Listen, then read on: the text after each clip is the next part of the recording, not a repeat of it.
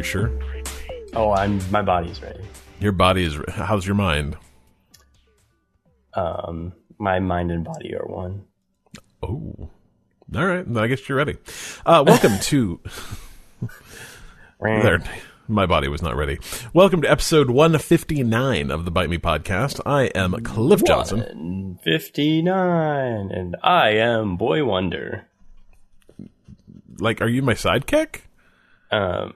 In this instance, yes. Oh, cool. Or are you my ward? Formerly known as the Dylan. Formerly known as the Funny Megaphone. I do like Funny Megaphone. That's a good one. That's good.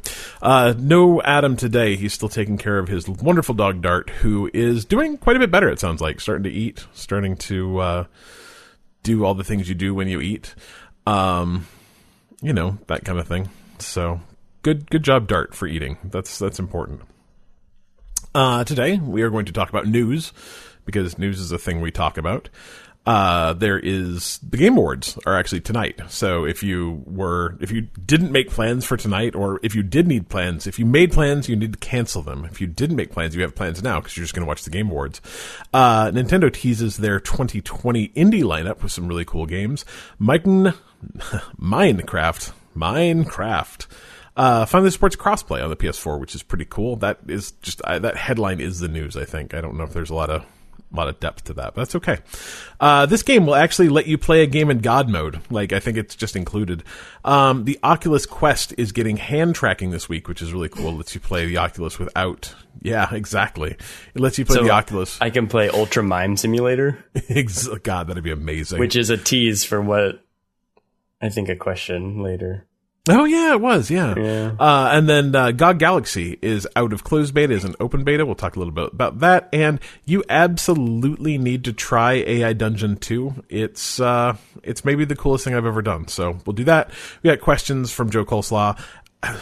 Is it Aslan the Incompetent? I don't know what that means. I think I liked him better when he was Aslan. Yeah. Aslan. The Duke of Nuggets. Is that like... Duke of Earl? Yes, but Nuggets. But Nuggets, okay, cool. And of course from Vinny, we've got a Troll Corner, and Dylan and I played some video games, which is cool. And they're actually new video games. It's been a couple of weeks since we've done anything new and different, so that's kind of fun. Do you want to start out with what you are playing, Senior Dylan? Yeah, I've been jumping around a little bit now that I have a 65-inch television. It has incentivized me to play more Xbox. Makes sense. Because I didn't realize that I had a 38-inch television, which is fine when you're sitting close, but in the new configuration of the living room, that is unacceptable. Absolutely. So when I took out my tape measure and measured my TV for 38 inches, I said this is unacceptable, so I went to Best Buy and bought a TV. Because once that number got in my head, I was like, no wonder this isn't working. I really thought it was in the 40s. I thought it was like a 42, which, I mean, not much bigger, but... Yeah, I think that difference actually does make a huge difference, but for me, 65 is the prime television. You can always go bigger, of course. I think 65 is like the sweet spot for TVs, though. Like, it really is, especially for price, performance, everything. Yep, price to value. Like, you go up to 75, and it's a ton more money for. I mean, bigger, yeah, obviously, but not significantly bigger. Right. At some point, it's kind of encompassing your field of view.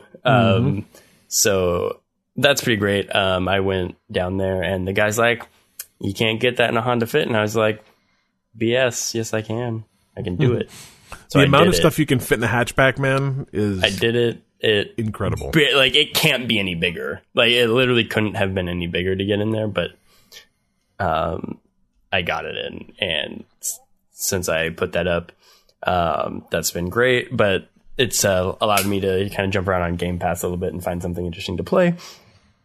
I was kind of feeling some survival horror, so I booted up Alien Isolation, which was that pretty well-received Alien game from a couple years ago. Yeah, it's supposed to be very spoopy. It's not, to my opinion so far. I like it so far, but I find some things about it strange.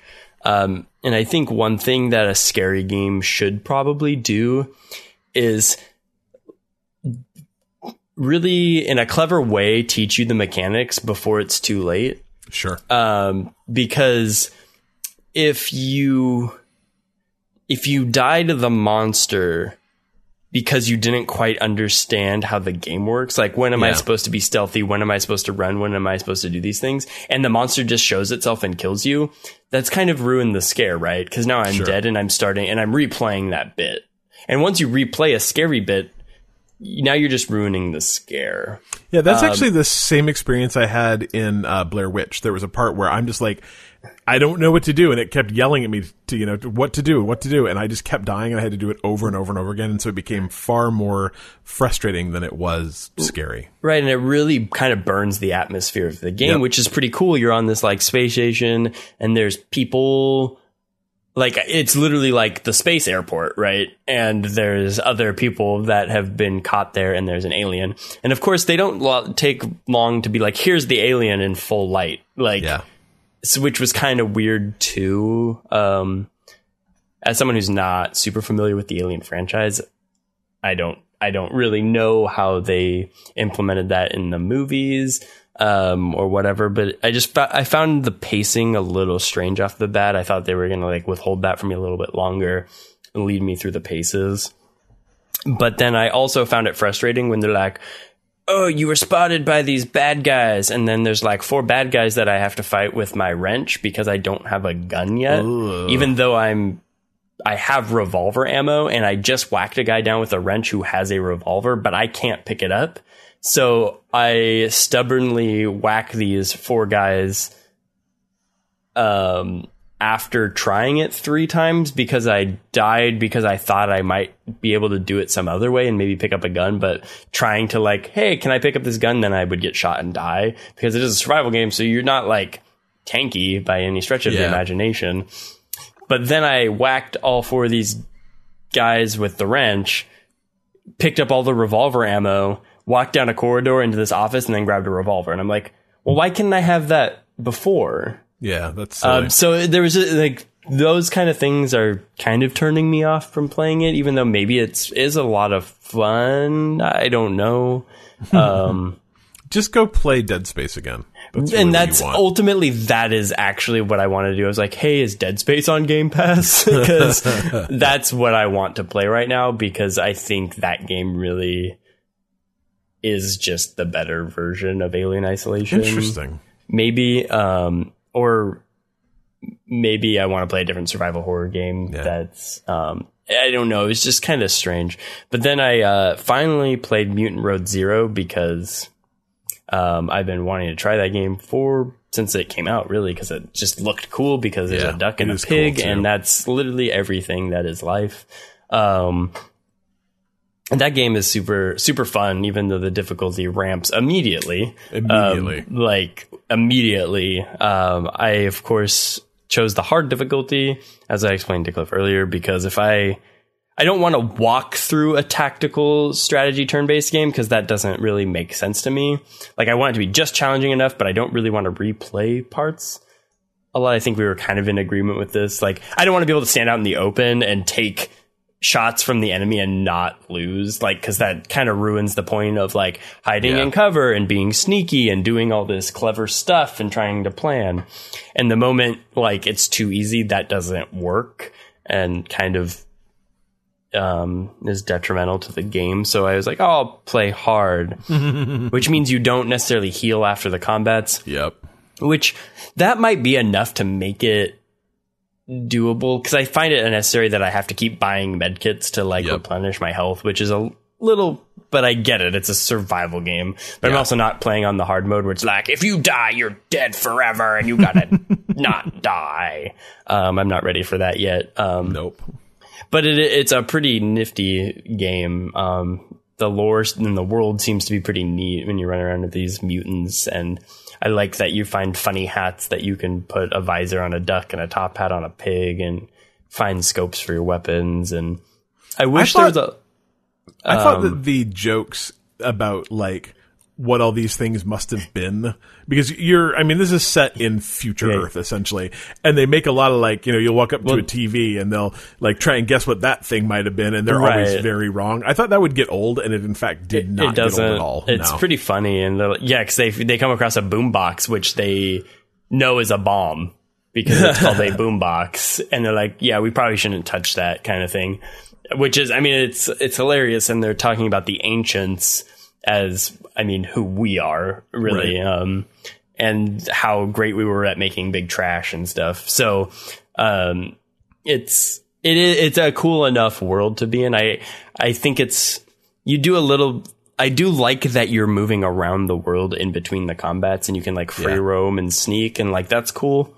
Except I don't know if there's enough scavenging happening to have that semi-open world, because it does feel very linear, so I don't know how well that's going to go. And maybe when you have all these different paths, maybe it does make more sense where you can kind of free roam through. So I'm still early in the game, so I'll see how that kind of pans out. But overall, it's a solid game, solid experience. It looks good. It's fun, so yeah, I really liked it. I think my only real complaint about it is it's just hard. I'm very, like, Dylan and I were talking about this earlier, and he's like, I don't want it to be so hard that it's just a cakewalk. And I'm like, I want it to be exactly as hard as it needs to be to make me think I'm playing very well, even if I'm not. Right. So, like, if I do something stupid, I want it to push me right to the point where I go like, oh man, I'm never going to make it through this. I have 1 health left. Yeah. And man, that bullet just whizzed by me. And then I want to win. And then go, whew, man, that was great. Not have that bullet hit me and go like, oh man, now I need to do that entire encounter over again.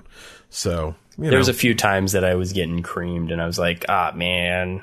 Yeah. It's not easy. It's definitely not easy. You don't really know if this fight is out of your league. Yep. It doesn't really help you determine that, and because you can kind of free explore through these areas, you can go and find encounters that are pretty much out of your capability, unless I guess you're an absolutely amazing master chess player. I don't know, like maybe I'm sure it's possible to do some snazzy stuff, but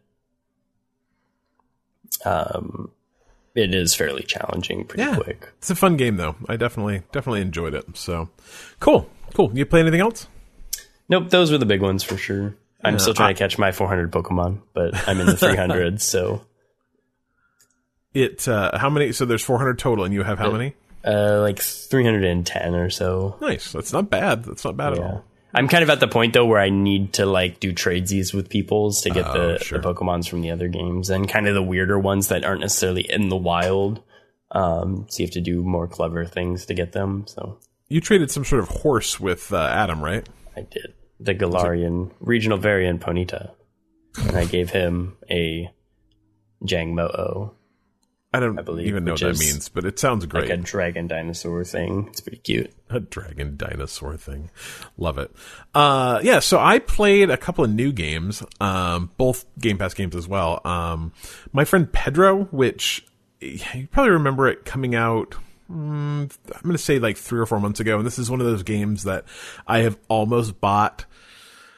Oh man, I don't even know, 5 or 6 times since it came out, because it just looks cool. The idea is that you do this kind of like almost like slow motion bullet ballet. You do a lot of like flipping through the air, and then you do a twist, and then you push out your guns to 2 different directions and shoot 2 different guys. Then you land behind cover, and then you roll under something, and you pop up and shoot a guy while you do a backflip and shoot another guy. And if you're good at the game, it looks really, really cool.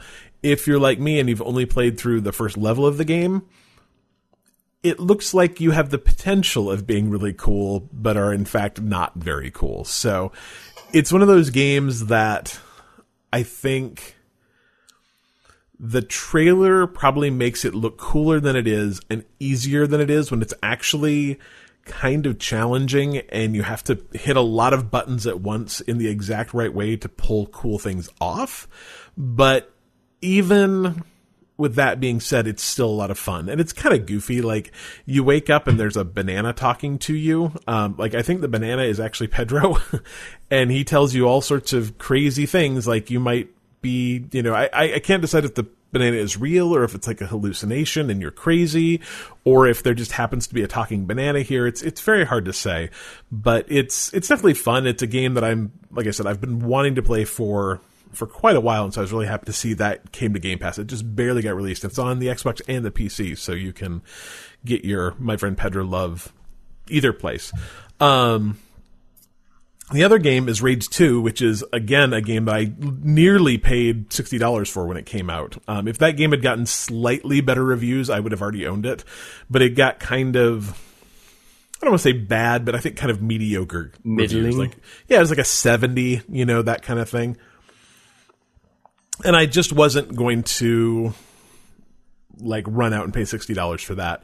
And so I was super, again, happy when that came to Game Pass earlier this month. And it's made by Avalanche, the folks who made Mad Max, the Mad Max game. They're really well known for having really good vehicle combat, which has been cool in this game.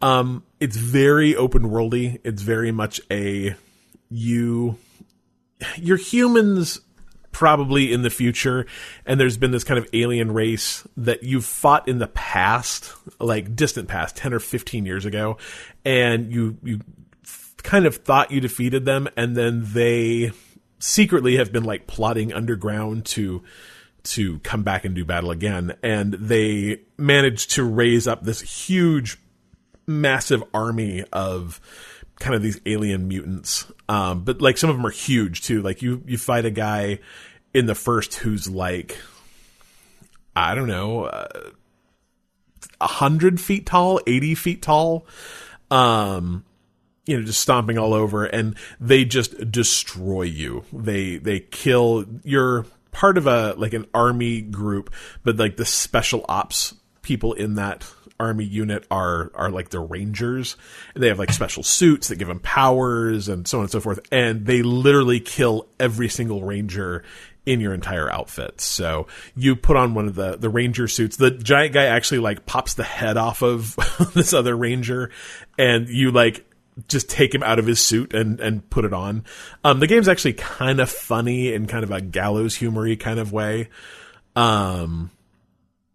And then you get in a kind of a warthog-esque vehicle and take off on this very open world quest to, trying to stop these bad guys. And it's literally, they just give you 3 points to drive to. You've got to get these 3 people to be on your team, and they're all the way across the map. And as you go, you find these things called arcs that you stick your arm into, and they give you different powers. So I have one now that lets me put out a shock blast kind of thing, and it just juices enemies. And there's one that lets me jump higher and those kind of things. So it's that kind of game where you get augmentations to your super suit, and the more of them you get, the more powerful you're going to be. So that's cool. The game feels, I don't want to say directionless, because it's not that. It's that you drive around for a minute. You drive between where you are and where you need to go, and all of a sudden, another 30 points up and open up in the map. And so it's one of those games that you look at how long it's supposed to take to beat, and it's literally somewhere between 12 and 50 hours, depending on how many of the side quests you want to do. And those games are bad for me because I'm not a completionist, but I have a really hard time seeing a place on the map I could go but don't need to go, and not going there. And so I want to spend 15 hours with this game, but I think I'll probably spend 30 hours with this game, which is bad because I don't know if this is a 30-hour game. So I don't know. We'll see. I'm having fun with it so far. It's very just grossly violent. You just do all sorts of damage to people. It's kind of interesting though. It does have kind of an interesting damage model where you shoot people, and I have a shotgun, and it has a knockback effect. You'll shoot a person and they will fly back 15 feet and hit a wall. And in any other game, that person would be dead. But in this game, they are not dead. They will stand back up, and you can shoot them again. If you don't headshot people, they'll get up 2 or 3 times after being just slammed with that shotgun or that knockback effect. So it's kind of interesting. There's a lot of armor that you can shoot off of them. So, you can actually, if you concentrate on their chest, you'll knock their chest armor off, and then you can shoot them again. But if you're not aiming right, you'll just shoot a bunch of different pieces of armor off the bad guys. It's interesting. It's not a bad game. I think it probably would have done better, I think, if it had been slightly less open world and a little more directed than just like, hey, there's a big old map, you go have fun. So I don't know. We'll see how much, like I said, I've probably put 4 or 5 hours into it. We'll see at what point I get bored, but so far I'm having a good time with it. Again, it's on Game Pass. So the first one was pretty linear. Yeah, that's what I heard. The first one was pretty good and just kind of buggy at this point and old. Like it came out like 10 or 11 years ago, I want to say. 8, 9 years ago. It's a while ago. So I don't know. It's fun. I'm enjoying it. It's not like, oh my God, everyone needs to go play Rage 2 right now. But I'm having a good time playing it. But hey, it's on Game Pass, so. Yeah, exactly. It strikes me as one of those games too that I think I would actually probably have more fun playing co-op because it is kind of goofy and it's like Borderlands, but more realistic. So and that is actually something I will say. I do like it more than I like Borderlands 3. So, I didn't think Borderlands 3 did multiplayer very well, honestly. We played it for a while and I just kind of fell off. Like it's terrible to pay $60 for a game and go like, oh, I'm so excited to play Borderlands 3 again and play it a bunch of times and play it with a bunch of people and go like, yeah, that's adequate. This feels better than Borderlands to me. So I guess take that as you will. It's better than a game that I just kind of gave up on. So anyway, should we talk about our wonderful patrons next? We sure should. Absolutely should. So if you do not contribute to our Patreon, that is absolutely fine. There's every once in a while someone will come on and like, oh, I feel so bad that I don't give you money every month. And I'm like, absolutely never feel bad about that. That is silly and something you should not feel bad about. But if you choose to support us, we definitely appreciate it.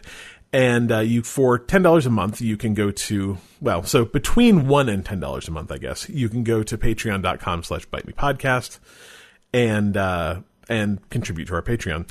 And we use that money for nefarious things, mostly drugs, funding revolutions in South American countries, that kind of thing.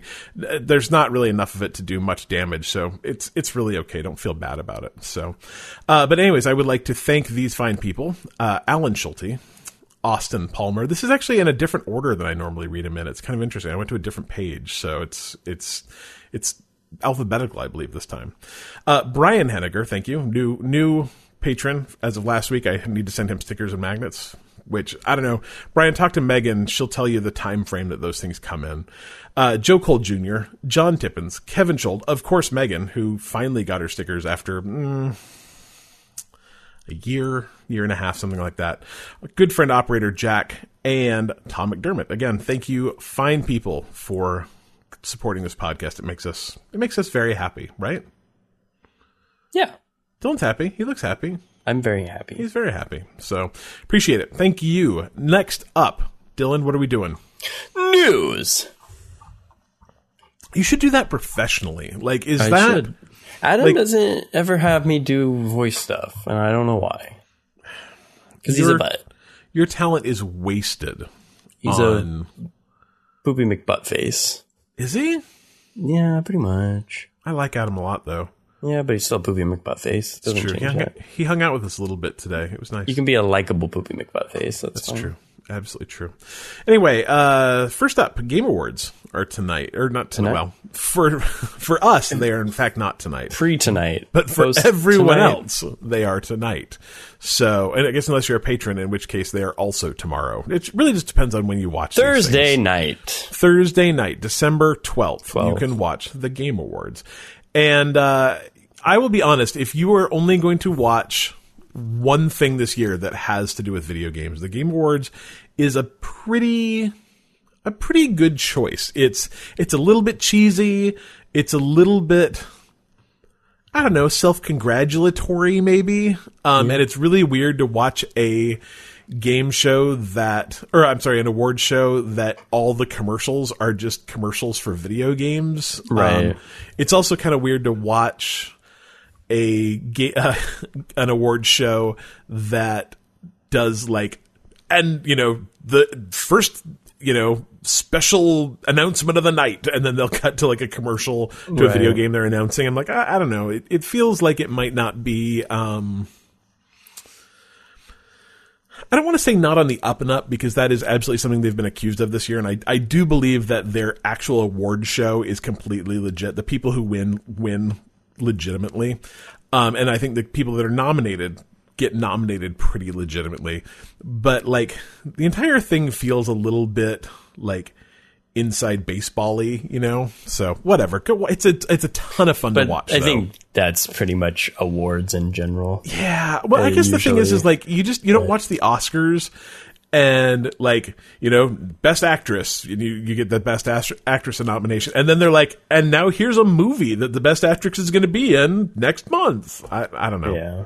It's all right. Right. Exactly. Anyway, Thursday, December 12th.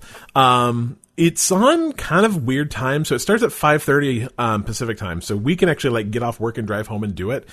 But it's like 2 hours long or 3 hours long, and it starts at 8:30 in New York. So it's kind of a late night for folk, I guess. But it's worth staying up for. Do you want to talk a little bit about the folks that are nominated? There's some briefly, maybe the big ones. I think the biggest problem I'm going to have is that I have not played most of these games.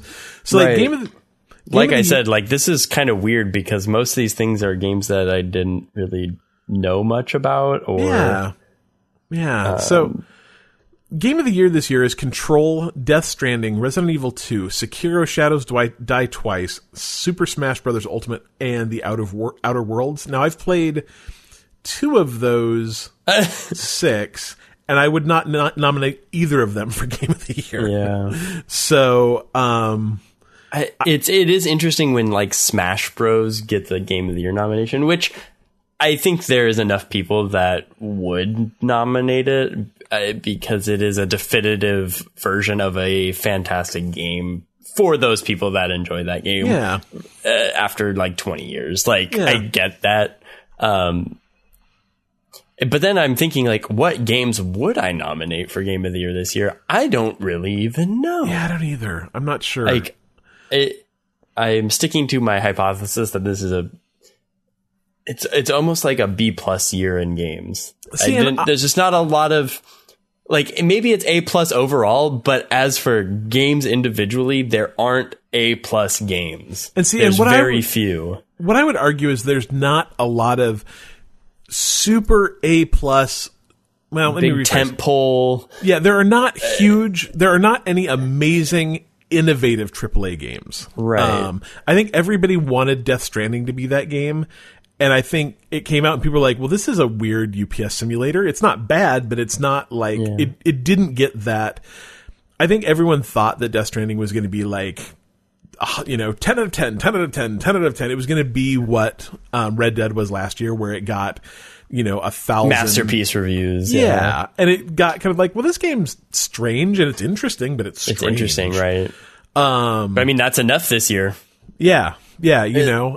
And I think that there's been a lot of really good indie releases or a lot of good like AA games, but there hasn't been a big AAA, which I think is actually why we're going to see Control a lot in this, is because Control is a really interesting game that's made by a smaller studio that probably is kind of straddles that AA, AAA thing, but it did a lot of really interesting things with story. It did a lot of interesting things with physics, but didn't sell a ton because it's made by Remedy. Like, they're just not, they don't have that huge, way to market that. And so I think that's why you see it a lot in a lot of these Game of the Year discussions. I mean, Control won IGN's Game of the Year. So, but I just don't think a lot of people played it, even though it was interesting. So Resident Evil 2 is kind of an interesting choice. Like, it's a remake of another game. Yeah.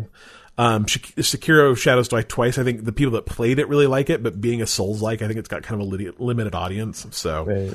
Which I mean, sometimes that's how awards are. Like, sometimes the greatest game isn't necessarily the most popular. Maybe it is kind of a niche thing that's just done so well that it gets the respect that it might rightfully deserve. But I hope Control wins this because I think it's probably the most, even though I have not played it, I think it's probably the one that deserves it the most. So, action game of the year, we've got Apex Legends, Astral Chain, Call of Duty Modern Warfare, Devil May Cry 5, Gears 5, and Metro Exodus. Again, I've played, I guess, 2 of these games. Gears 5 was good. Apex Legend, I think, is really, really, really smart, but it's never going to be my exact cup of tea. So I don't know. I'm not sure I have a pick in that. I don't have a lot of horses in these races. Yeah, right. Action adventure game: Borderlands 3, Control, Death Stranding, Resident Evil 2, The Legend of Zelda: Link's Awakening, and Sekiro: Shadows Die Twice. Again, like I guess I hope it's Control. I didn't really like Borderlands 3 that much, and I didn't play any of the rest of them. So. Art direction. I mean, literally the same games are on here over and over and over again. Control, Death Stranding, Grease, which probably should win. That game is gorgeous. Like, it's not a great game, but it is a stunningly beautiful game. Sayonara Wild Hearts is actually the same. That game is, the art direction of the game is absolutely brilliant. The way the levels are put together is absolutely brilliant. I just didn't like the game a whole lot. Sekiro, and then Legend of Zelda: Link's Awakening. Legend of Zelda: Link's Awakening could win art direction. That game's got a cool look about it. It is interesting, yeah. Gonna skip audio design. Gonna skip community support. Content creator of the year. So you've got the choice of Courage, Dr. Lupo, Ewok, Grevg. How do you say that name? It's Greg with an F in it. Grefg. Gref. I hope he loses. And Shroud. Shroud's one of the guys that just jumped from Twitter to Mixer.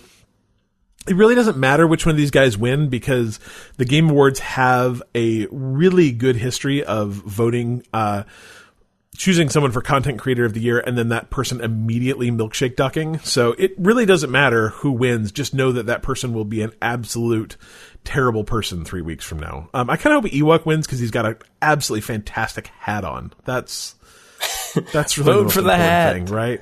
I don't care about esports coach. I really don't care about esports event or esports game of the year. Like Counter-Strike is one of those games. That game is what, 10 years old? It's older than me, I think. Right? Esports host, don't care. Esports player, don't care. Esports team, don't care. A best family game. I think this is one we can all come together on. They're all Nintendo games. Every single one. Luigi's Mansion 3, Ring Fit Adventure, Super Mario Maker 2, Smash, and Yoshi's Crafted World. I would pick Super Mario Maker. See, the problem, Super Mario Maker 2 is a great family-friendly game, but it is not a great family game. Right. Like, you can't play that together. You can't. Luigi's Mansion has multiplayer. Yeah. I don't know. Any of those jump out at you? I don't know. I feel like they're all kind of the same in that. I guess a whole family could sit around and play them together, though. Yeah. They're fun. Yeah, Smash maybe. Like that's a good family game. Up to 3-4 people can play it together. That's all right. Yeah. Fighting game of the year. Don't care. Fresh indie game. This is where I'm going to get super excited. I've played a couple of these. All right. So I've not heard of So Disco Elysium, which I have not played, but I desperately want to. Grease is again very good. My Friend Pedro, like I said, I've just started that and it's okay. We'll see. Outer Wilds is my game of the year so far. It's very good. Slay the Spire is also very good, and Untitled Goose Game I've heard is very good. So like apparently the fresh indie game, presented by Subway, in case you're wondering, is there's some good stuff in there. That would be a very hard category for me to choose out of. There's some good stuff there. Any of those jump out at you? Have you played any of those? You played Slay the Spire. You like that? I do like Slay the Spire. Yeah. Grease is a beautiful game. It's just not very deep. My friend Pedro had some very interesting things to say, and Outer Wilds, like I said, that game's spectacular. So, game direction, it's, I think, exactly the same. Oh, Outer Wilds is in there. So that's the same as game of the year. So Control, Death Stranding, Resident Evil 2, Sekiro, and Outer Worlds. So I don't know exactly what. So game direction is awarded for outstanding creative vision and innovation in game direction and design. So Outer Worlds could easily win that. That game's very interesting. Let's see. Indie games. Baba Is You. Have you played that, or did did I did Adam not. played that? I want to play that game so bad. I'm waiting. It's got to come to Game Pass. Disco Elysium again. Katana Zero, which I did not play.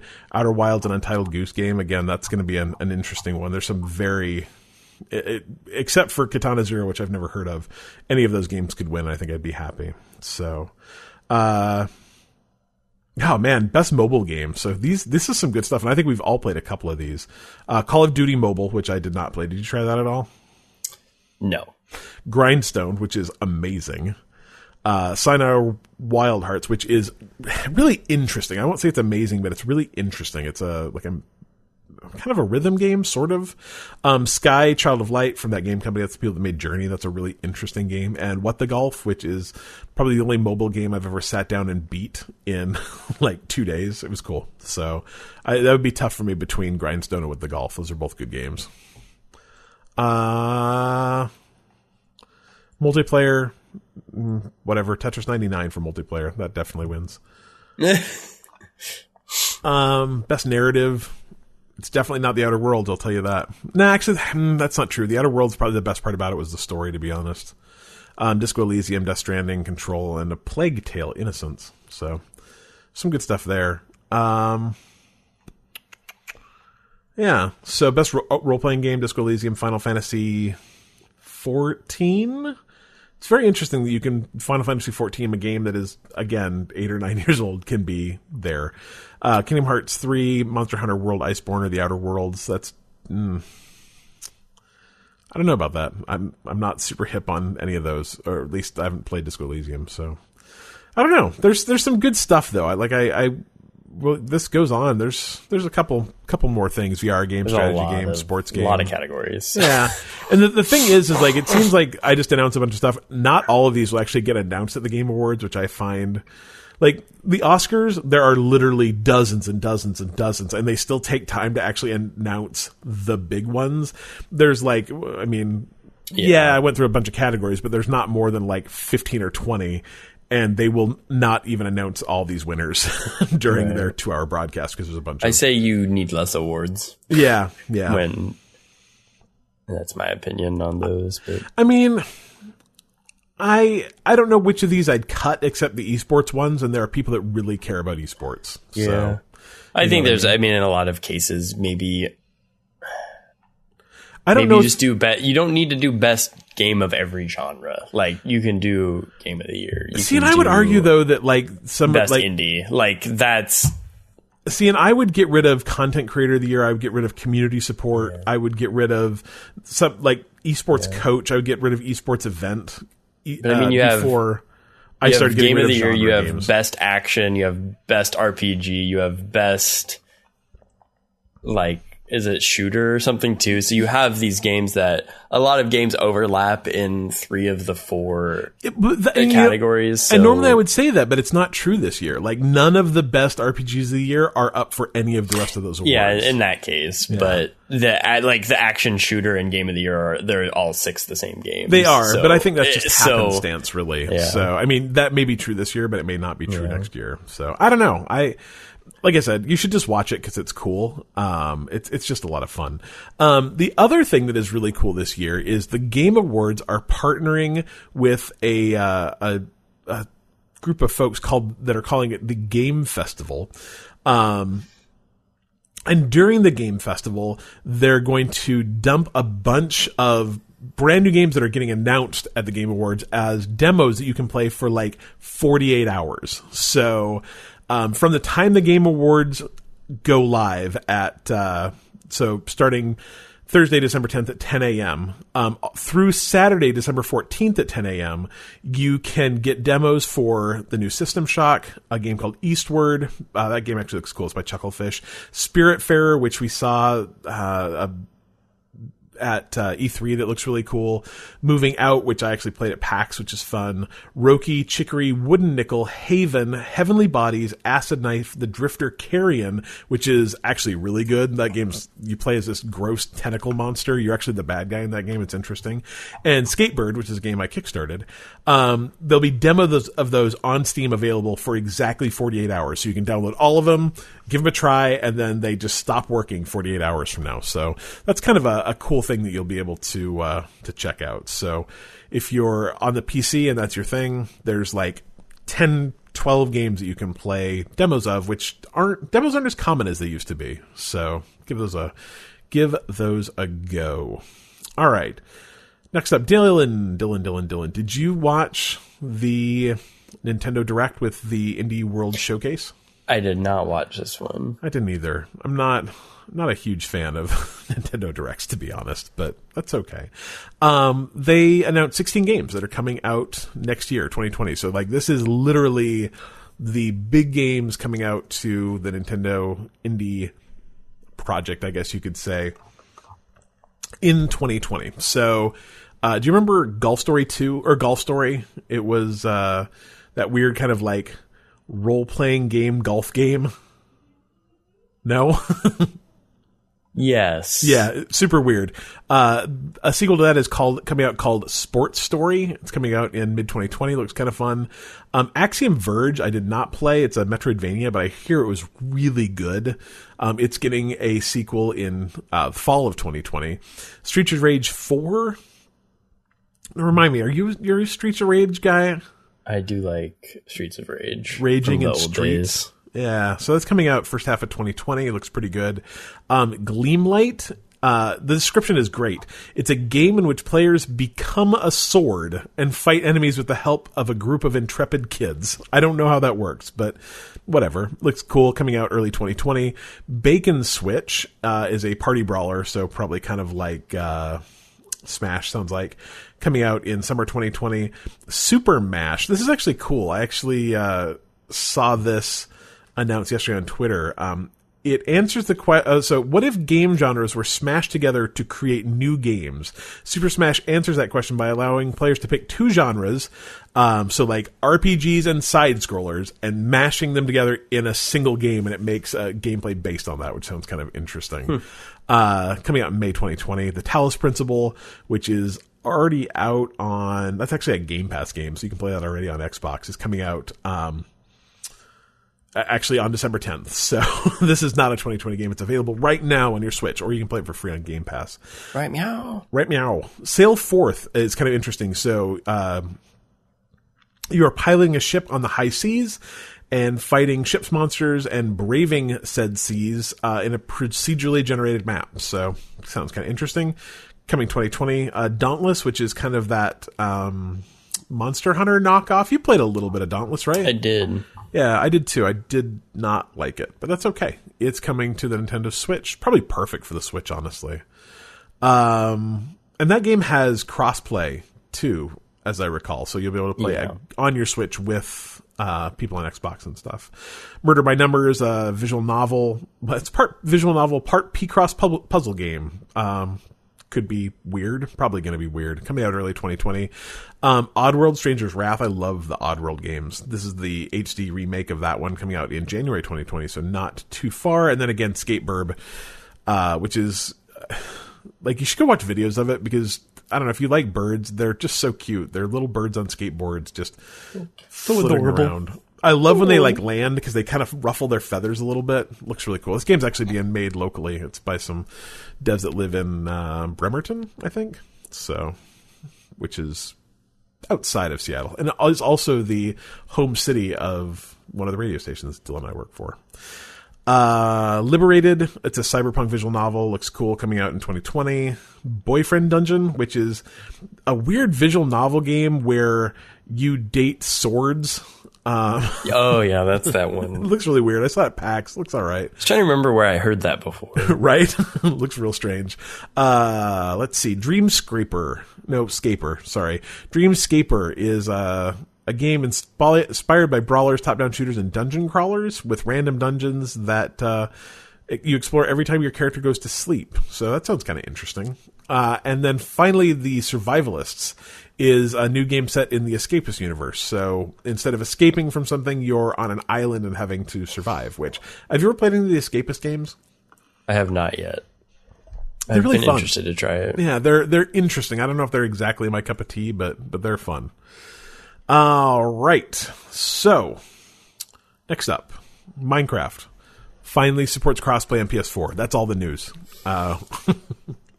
Finally. So Minecraft is actually, I'm going to say, the like first or second game to get cross play with everything except PS4. Like, it's been out for a long time. And I guess PlayStation 2 months ago, Time's an Illusion, said, okay, fine, we'll allow crossplay. Just go away. And so Minecraft put it in. So now you can play on your PS4 with all your friends on Xboxes and Nintendos. And this is the Bedrock edition. So that would also let you play with like people on tablets and cell phones and all that stuff. So it's cool. Okie doke. So Dylan, you've played a game, you've turned on God mode before, right? I honestly don't know if that's true. Really? It's probably less common in games now than when I was a kid. I don't think so. So I'm going to tell you about a game. I'm going to read it. Like, this is a little bit long, but I think it's worth. Hearing just because of the number of times they use the word realistic. I'll give you a hint. It's way too many. So this is a new game coming out called I Am Jesus Christ. It is described as a realistic simulator of Jesus's life during the New Testament Gospels. So become Jesus Christ, the man famous on earth, in this highly realistic simulation game. Pray like him for getting superpower, perform famous miracles like him from Bible, like casting demons, healing and feeding people, resurrection, and more in I Am Jesus Christ. So I think, first of all, you should know that M is never capitalized in the title of this game. In their press release. I Am Jesus Christ is a realistic simulator inspired by stories from the New Testament of the Bible, getting into old times and follow the same path of Jesus Christ 2,000 years ago. Game is covering the period from baptizing of Jesus Christ and to resurrection. Have you ever wondered to be like him, one of the most privileged and powerful people in the world? Check if you can perform all famous miracles from the Bibles like Jesus Christ. It is a simulation game, and you can try and save the world as he did. Are you ready to fight with Satan in the desert, exorcising demons and curing sick people? Or calm the storm in the sea? That's it. Interesting. Are you in? Day one? No. Pre-order? I was wondering, like, does anyone actually want this? And then I realized people play Farm Simulator and Truck Simulator, so Jesus Simulator isn't that out of the It actually makes total sense, really. So I have nothing to say. The only thing I had to say is, like, it's a shame that it appears to be made by people whose English is bad enough that they can't write a press release. So it's probably not going to be very good. Like, I'm something tells me the budget for this game was not very high. Yeah, not accounting for their press release. Therefore, we'll see where else they. Yeah.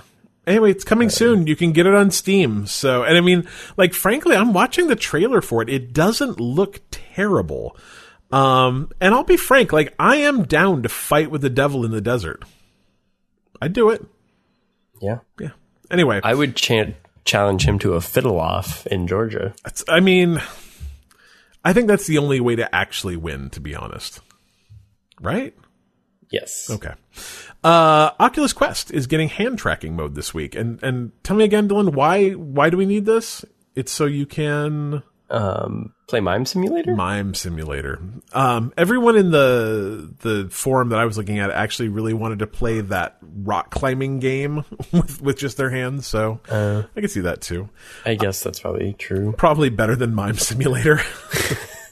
So it's getting it actually this week. They had announced earlier this year that it was not going to come out until next year, but it will be an experimental mode in the version 12 software update, which I think comes out today or tomorrow. So you should see it this week. But it really does allow you to control your VR environment without controllers. At launch, that'll mean very little, because it literally just lets you play with like the menus and stuff inside the Oculus software, because no game developers actually have this yet. So the day it launches available to you, you'll be able to like set where your floor is with your hand. You'll be able to see your hands and that kind of stuff, but you won't be able to play the games with it because Oculus developers are getting the software that lets them add it into their game the same day. Yeah. So nothing, like, the cool thing about it coming out now is not that it came out now, it's that it came out early enough that it's going to mean, instead of getting this next year, and developers being able to start, putting it into their game next year. They're getting it tomorrow, and they'll be able to start putting it into their game this year, and you'll start seeing the effects of that starting in January or February. So, the Oculus Quest is not the best VR headset you can buy in terms of quality, but in terms of what you can do with it, it is absolutely incredible. It's $400. My son has one, and it's just cool. Like you can use it wirelessly. You can plug it into your computer now and play all the games with it. Pretty soon you're able to do hand tracking. It's really cool. So if you're thinking about VR this Christmas, I don't think that's not a bad decision to get an Oculus Quest. No. If I was to get one, that's what I'd get. Yeah. So. I've been really impressed with it. Were you in the open beta or the closed beta for GOG Galaxy? I was not. It's kind of cool. If you're sick of like launchers and, having to, open Steam and open the Epic Store and having to open GOG and having to open, all of those different launchers that are clogging up our PCs, GOG Galaxy is a kind of a way to get around that. You essentially install it and hook it into all of those different places, and it will show you all of your games on just one giant never-ending screen. I guess it depends. Maybe if you only have like 8 games, it just shows the games. For me, it's kind of depressing and overwhelming at the same time, because you can bring in your Xbox games too and your PlayStation games. So last time I checked, I had like 12 or 1,300 games in GOG Galaxy, which just means it's just a never-ending screen of scrolling and scrolling and scrolling. But that being said, it's a great way to do a couple of things. And one of those is if you're going to buy a game or you're thinking about getting on sale, it's a really easy way to see if you own it anywhere. Like if all your games are in Steam, cool, then whatever. It doesn't do a lot for you.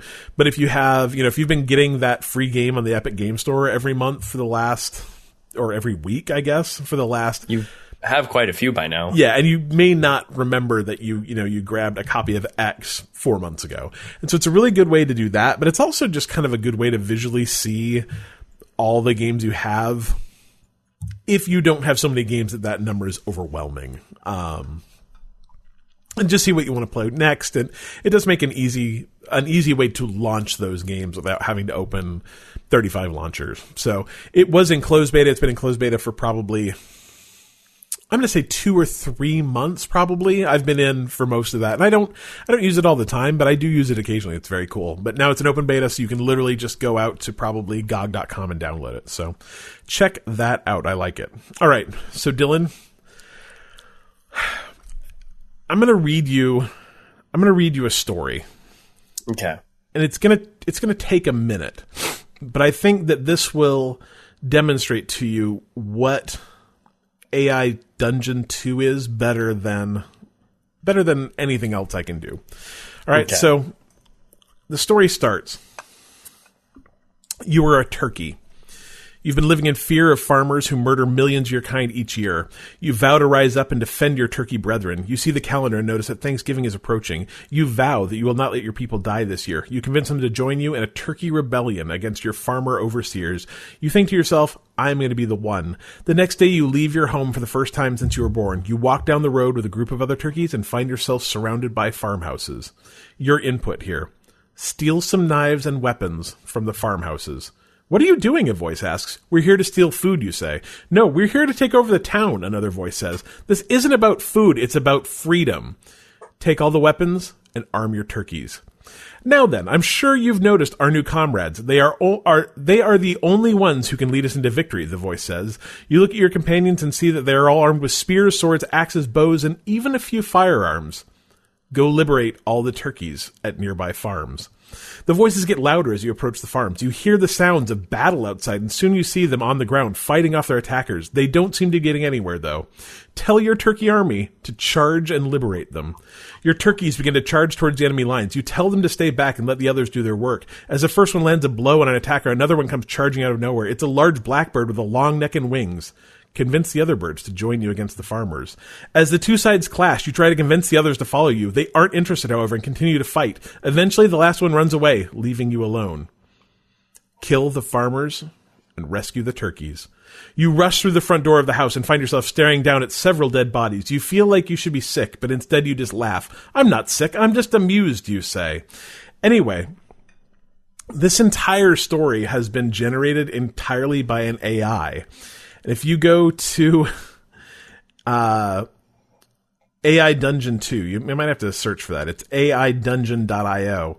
It literally, you pick a type of story you want to do. You pick a type of character you are. I always did the fantasy one, so it's always knight and bard and paladin and, wizard, whatever. And it starts you off with a paragraph. And then you can either do things or say things. And it uses, Google has this AI engine that has been fed a bunch of like choose your own adventure novels. Not exactly. It was so chooseyourstory.com has, a bunch of interactive fiction and it's been fed off that, and it will just literally generate a story as you type things. So you can tell it to like do a command, and the commands you can tell it are essentially limitless, or you can say to say something and then it'll interact with the characters. It's not super stable, like it crashes a lot, but I don't know if I've ever had more fun just screwing around with AI generated stories before. I did it like 5 or 6 times over the weekend. Like I literally put it up on my TV, and my family and I just like sat around the TV making stupid things, do other stupid things. And it's hilarious. It is so fun. So I recommend everyone go try out AI Dungeon 2. If I can get it to work, like maybe we'll make a Bite Me one. It could be very funny. So that'd be funny. Check it out. It's very good. All right. Are you ready for questions, Dylan? I'm so ready. Who's our first question from? Hey, yo, Vinny. That's right. Well, I got so many questions. Vinny is a really inquisitive dude, isn't he? I'm so curious. Just questions every week. We love him for it. All right. Vinny's question is, what old games did you love? And would you like to see get a similar that was a hard word. Reimagining. That's a tough word, Dylan. Super hard. What game did you love and you'd love to see get a similar reimagining as Resident Evil 2 or God of War? So a game you used to love that you'd like to see get rebooted. What do you think? Can I say the like GTA 3 and Vice City? Absolutely. And San Andreas. I think there's just so like, I hate to just that be my answer because I think it's too easy, but though, like, there's still so much good, like, story and joke and world and fun that, like, can't be experienced because they're just so out of date. Right? They look like terrible. They look bad, and the combat mechanics still aren't even perfect in the new GTAs. They're still kind of figuring it out. Like, it works pretty good, but, man, back in those, like, you had to lock on targeting days, yep. It's a nightmare. Yeah, man, that's a really good. That's actually but a I'd love really to play good Vice choice, City, man. like, and I assume maybe GTA 6 or whatever might go back to Vice City, and then I guess that's fine. Just get those characters in the neon lights, and like that's what I want. I wonder how hard it would be to redo, because I think the thing is I think you're right. It's like you need to redo the combat, and like some of the missions. I remember the missions in GTA 3 being ridiculously hard too. Like they were so hard compared to current ones. Yeah, I spent a lot more time in the early GTA games just driving around and causing mayhem than I did actually like trying to move the story forward. Because it was really difficult. So that's a really good one. I think that's a really good choice. Part of me really wants Vice City to, like, I want the map to be exactly the same though, just because I think I would have so much nostalgia for it. Oh yeah. Like, I used to actually know how to navigate. Yeah. Cause it was small enough that you could, I think GTA 5 and even San Andreas probably is just so big that you probably, I'm sure if you played it enough, you really do know your way around, but like, you really knew how to get everywhere. But I guess I'd probably want it to be a little bigger. Maybe it would feel small going back on it to what we can do to games today. I don't know, man. I agree, though. Those are really good choices. Vice City was actually the very first game I ever played on, like, an HD TV. Oh, yeah. As weird as that sounds, I was traveling. I took my PlayStation with me because I just barely got in that game. And this was back in the day. I mean, this was 1990, 99, maybe 2001. Yeah. And like nobody I knew owned a widescreen HD TV because they were $6,000. But the place that I was going to on business had one, and they were like, yeah, cool, hook it up to our thing. And it was I just remember thinking, like, cause I was playing on probably a 27-inch CRT at that point in time, and playing a game on like a 60-inch monitor in widescreen, like almost made me motion sick to play on because it was just so big. It was a really weird so experience. much. Yeah, it was really, it was cool. I think I would probably pick, I'd really like to see what you could do with a modern redo of either Diablo, or Diablo 2 maybe, and World of Warcraft, actually. Like, I would love to see... that would be the other one. Like, like, Diablo 2 would be cool, but, Diablo 3 is cool. I'm sure Diablo 4 is going to be cool. I don't know if I need Diablo 2 specifically. Like, I just remember loving that game, not necessarily, like, going, oh my god, this story is so good. And so I don't know if I need Diablo 2 specifically. I like that game a lot. But like a cool, really modern World of Warcraft with modern graphics and modern use, like stuff, I just, everything. It just seems to me like, and maybe I'm wrong, maybe I'm absolutely wrong, but when you play World of Warcraft and the first thing you have to do is like, okay, so here's World of War. I mean, this is what happened to you. You're like, I'm going to play World of Warcraft. And was it Mansocks? It was like, okay, here's the 10 add-ons you need to make this game playable. Like, that seems short-sighted to me. Right. I would love to see. It is interesting because it's totally like a relic of time. Like, people still play it, but there's a lot of stuff that I think doesn't have any reason to exist or could, like, just think it could not be improved in any possible way is just silly. Not true. Like, there's so much that could be done to that game to make it modern, and it would probably just be as fantastic as it was initially. I want a new version of Star Wars Galaxies too. Like, as long as we're dreaming, I'd like a new version of Star Wars Galaxies. I love that game. I want him to do Battlefront.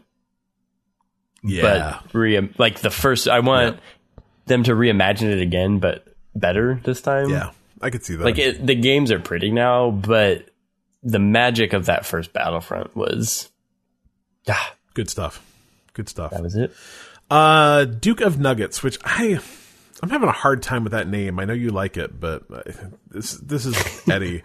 Eddie, I love. Is it a double turd entendre? Is that what we're going here? Sure, I'm really not. The Duke of Nuggets. I love that Eddie comes up with a new name like once every week or two. It's incredibly imaginative. Like, I would not have, and he's been doing it for, I don't know, 2 or 3 years now. Ever. Yeah. I like it, but this one's a little off-putting.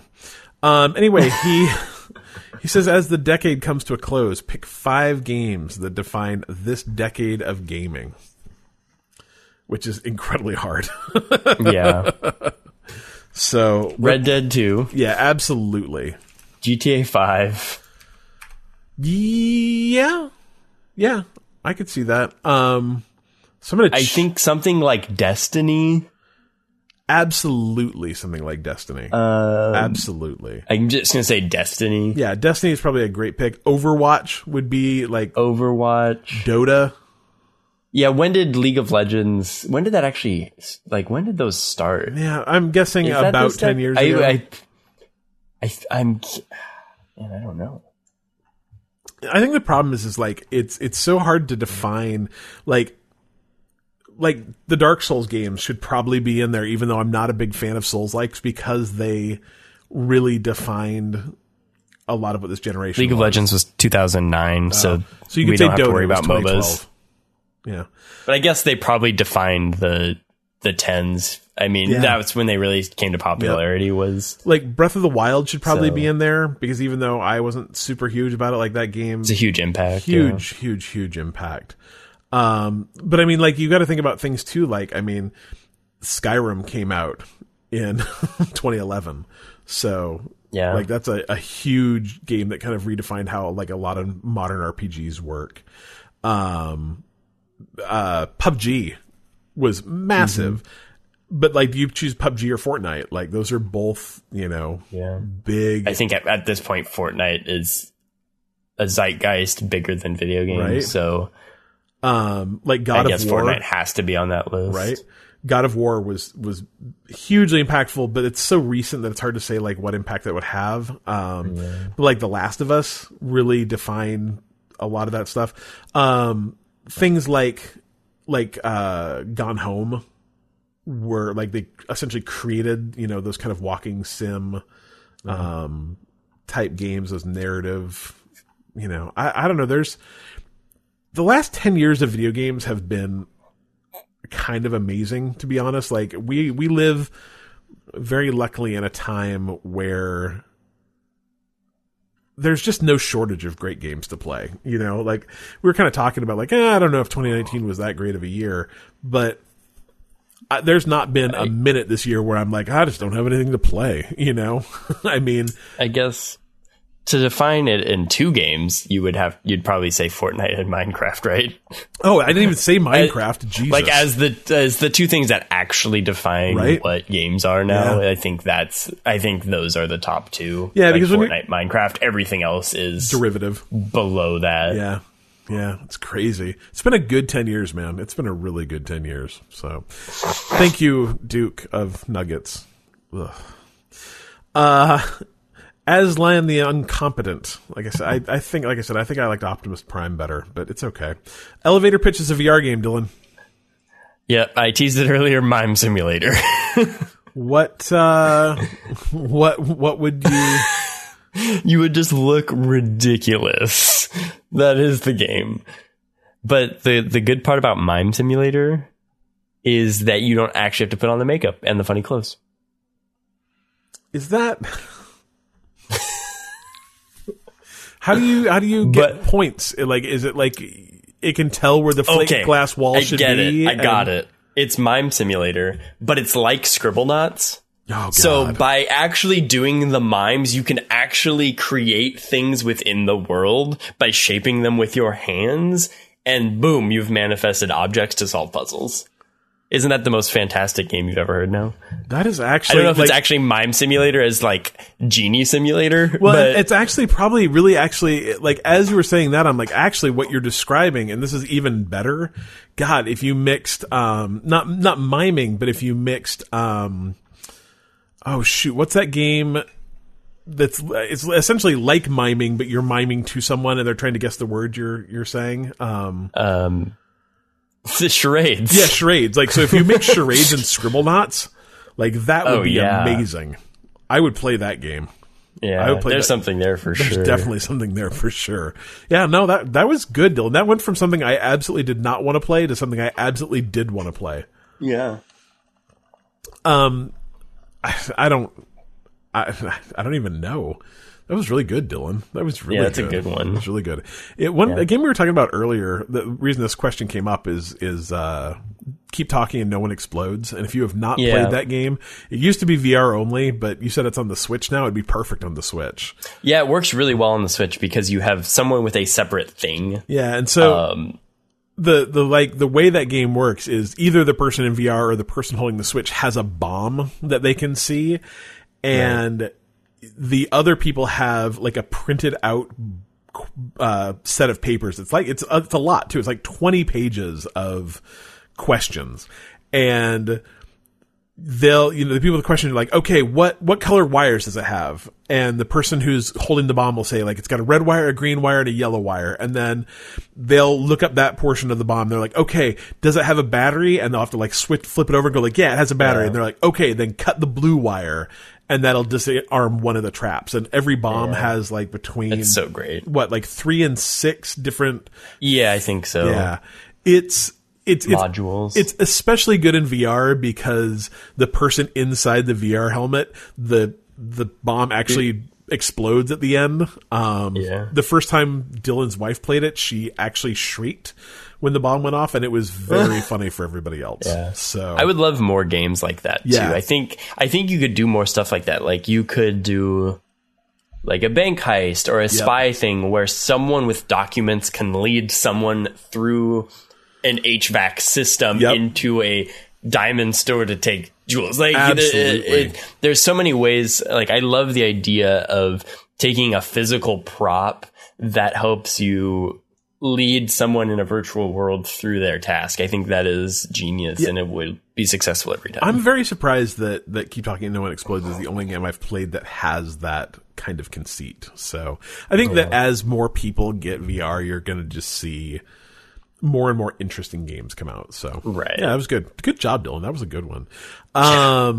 We're gonna call an audible here. We're gonna pull Turn Down for What in. He hit a question into us last minute on our Discord. If you'd like to join that, bitemepodcast.com/Discord. We're fun in there. I see what you did there. Yeah, right. It's good plug. Right. Good plug. Good. I mean, if it was a good plug, you wouldn't have noticed, but it's okay. I'm not proud, Dylan. I'm just very clever. Yeah. Turn Down for What says, when you sneeze and someone says bless you, you gain the blessed status buff for the next 20 minutes. What does it do? To me, that sounds like I would get improved chances or rerolls to a saving throw. So in the case of getting hit by a car, I might get a reroll that chance of survival. Roll 10 to see if you get hit by the car or not. Sometimes I'd like to think that divine intervention, like giant anvil comes down, smashes car, it's dead in tracks. You are fine. I like to think that our lives are actually just a giant. Every action we do is defined by a D20. Yeah, someone rolling a dice somewhere, and we're unaware of that. But that's the real simulation that we're living in. Everyone always says, yeah, we're in a computer situation. Nah, we're just in a really crappy game of D&D. It's like 3rd edition. Things are really out of it. It's not great. Right. I think Blessed, so I think that Blessed would, for me, probably give you you become more impervious to small-scale damage. Sneezing attacks? Yeah. No. Based on the way people at our work sneeze, man, like sneezing once and someone saying bless you does not mean you will not sneeze again. It's not working. It's absolutely not working. No, I think we need some better paladins or something around. It gives you a small buff for the next 20 minutes that keeps away the annoying things. So like, you're walking through a cave, you sneeze, someone blesses you.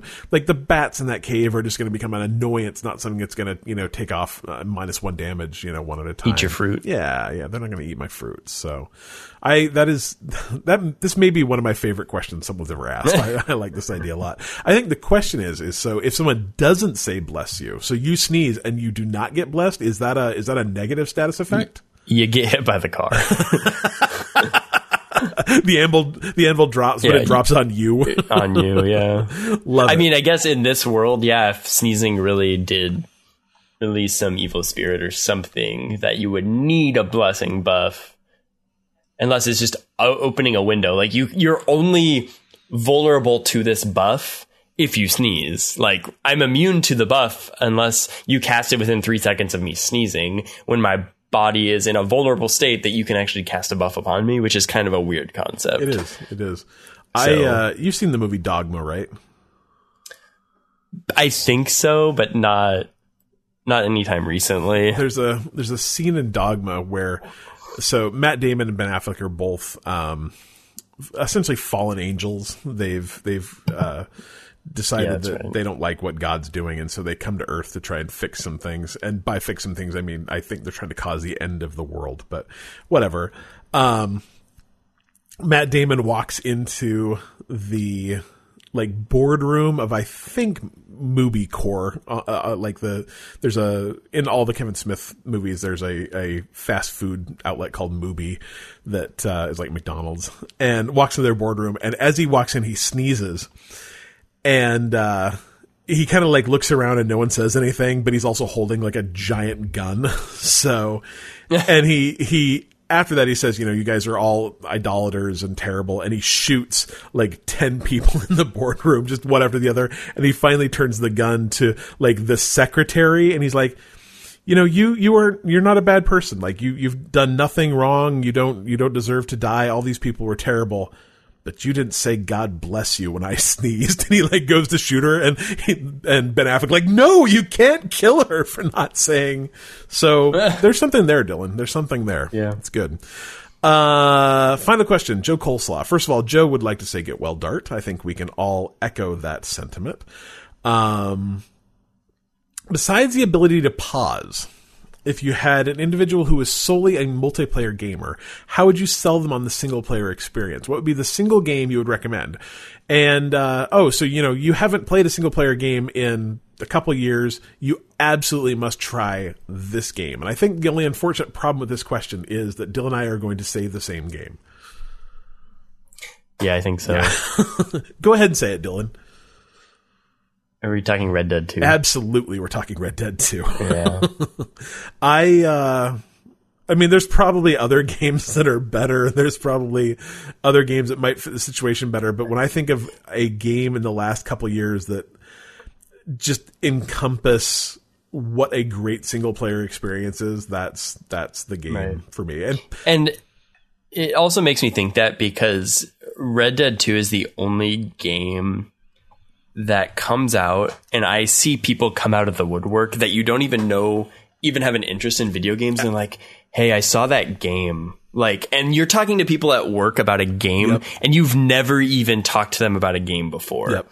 Like, that's the only game that I've noticed to do that. And not just one person. Like, there's a handful of people at work, a handful of my friends that don't really play video games. Like, all of a sudden, we're all talking about a game that just came out because it kind of transcended the typical game release. I would say that and the other game I've had that experience with is God of War. Those same people that we're talking about, I had that experience with where, we talked about Red Dead Redemption, and then we didn't talk about anything for 2 or 3 months. And they're like, dude, are you playing God of War? I'm like, yeah, I guess. So I think that those two games would probably be the ones that I would define it. So cool. Well, everyone, thank you so much for sending in questions. We always appreciate that. You can always drop those on our Facebook page. You can send, like I said, into our Discord, bitemepodcast.com/Discord. You can mail them to us, I guess, if you wanted. I'm not going to give out our address, though, so you're going to have to research that on your own. Or you can email us, actually, at bitemepodcast.com. I'm not great at responding to that, though, so that might be your worst way.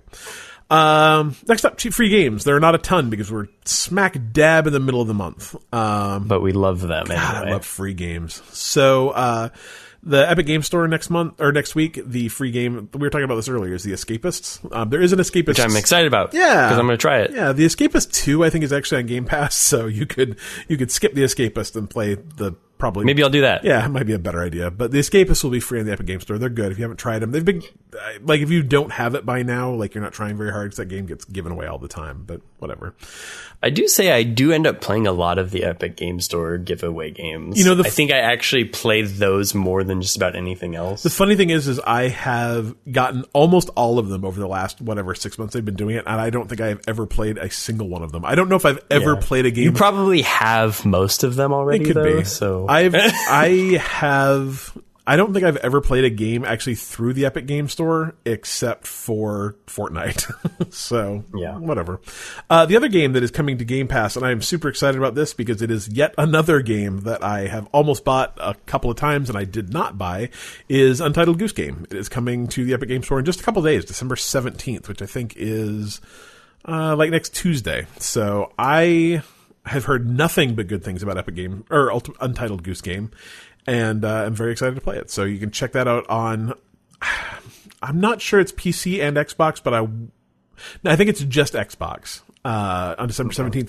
And actually on the same day, that game is getting released on the PS4. So if you are not an Xbox gamer and you don't mind paying for it, you can get it on the PlayStation 4 too. So you want to do a little bit of Troll Corner and then we'll wrap this, let's do it, podcast up.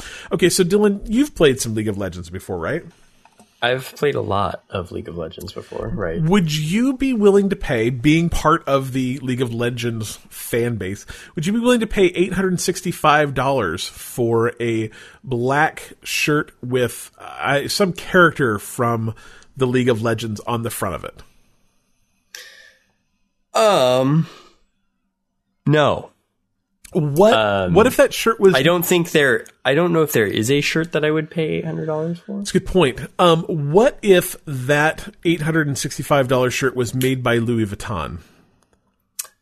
No, I wouldn't. Okay. How about a leather biker jacket featuring League of Legends characters that is $7,250? That actually, to me, sounds less bad because it's a jacket and not a shirt. But even though it's significantly more expensive. More, and it still is. I mean, like, if you're going to buy a nice leather jacket, do you want a League of Legends character on it? No. Okay, so but what about like a key holder bag charm? Like, I guess you'd put that maybe on your backpack. No. It's got some League of Legends character on it. It's only $595. No. Okay, so... But someone's going to buy these things. I guess what we found is that the League of Legends Louis Vuitton collection is actually not for Dylan. Like, that's an important thing that we should know. I guess the silver lining here is somehow a video game has reached the point where Louis Vuitton can put it on a shirt. Sure. Yeah. That means something. I don't know what it means, really. I absolutely do not know what it means either. But it means something. Okay, so I'm going to up the ante. The $865 shirt, it not only has... I don't know who this character is. Her name looks like Quinoa. Quina, Qiyana. Do you know who that is? I don't know who that is. All right, well... Like, it must be a newer character. Could be. She is featured on the front of the shirt, and then on the back of the shirt, her back is featured. Does that make it worth? Well, that is pretty cool, but no, still not worth $865. I'm gonna go with no. It's a hard no. All right, I wear shirts too fast. T-shirts don't last. They don't last. I assume if you spent $875 on a T-shirt, I guarantee it won't last. So the pants that they've paired this with are just Louis Vuitton jogging pants. They cost just under $2,100. I think that's probably worth it, don't you? No. Huh. All right. Maybe I'm still growing. Maybe this was just a stupid idea. Maybe it was just a dumb idea. I'm out. Yeah, me too. I'm out on the Louis Vuitton. All right. No Louis Vuitton for us. So, the Louis Vuitton. Every time I see a Louis Vuitton bag, all I can think is like, is that from Las Vegas? Like Louis Vuitton is never the first time thing I think. Actually I think the same thing, and I didn't even really realize it until now. It's a weird Las Vegas branded bag.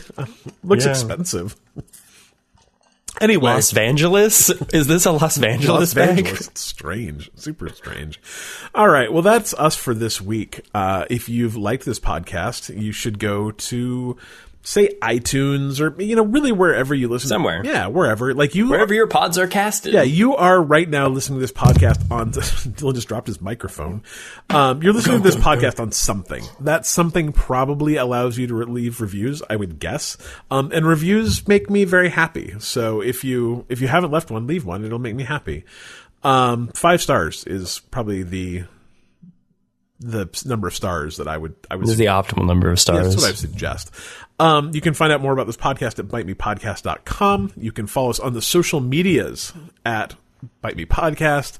You can go to Discord, bitemepodcast.com/Discord. You can, I don't know. What else can we do, Dylan?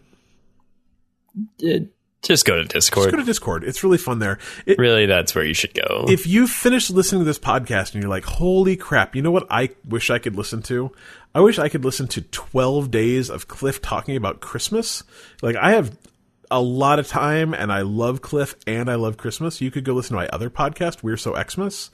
And I'm going to talk about Christmas for every day between December 1st and December 25th. So that's 25 episodes of me talking about Christmas every single day. You've listened to all of them. You love them, right, Dylan?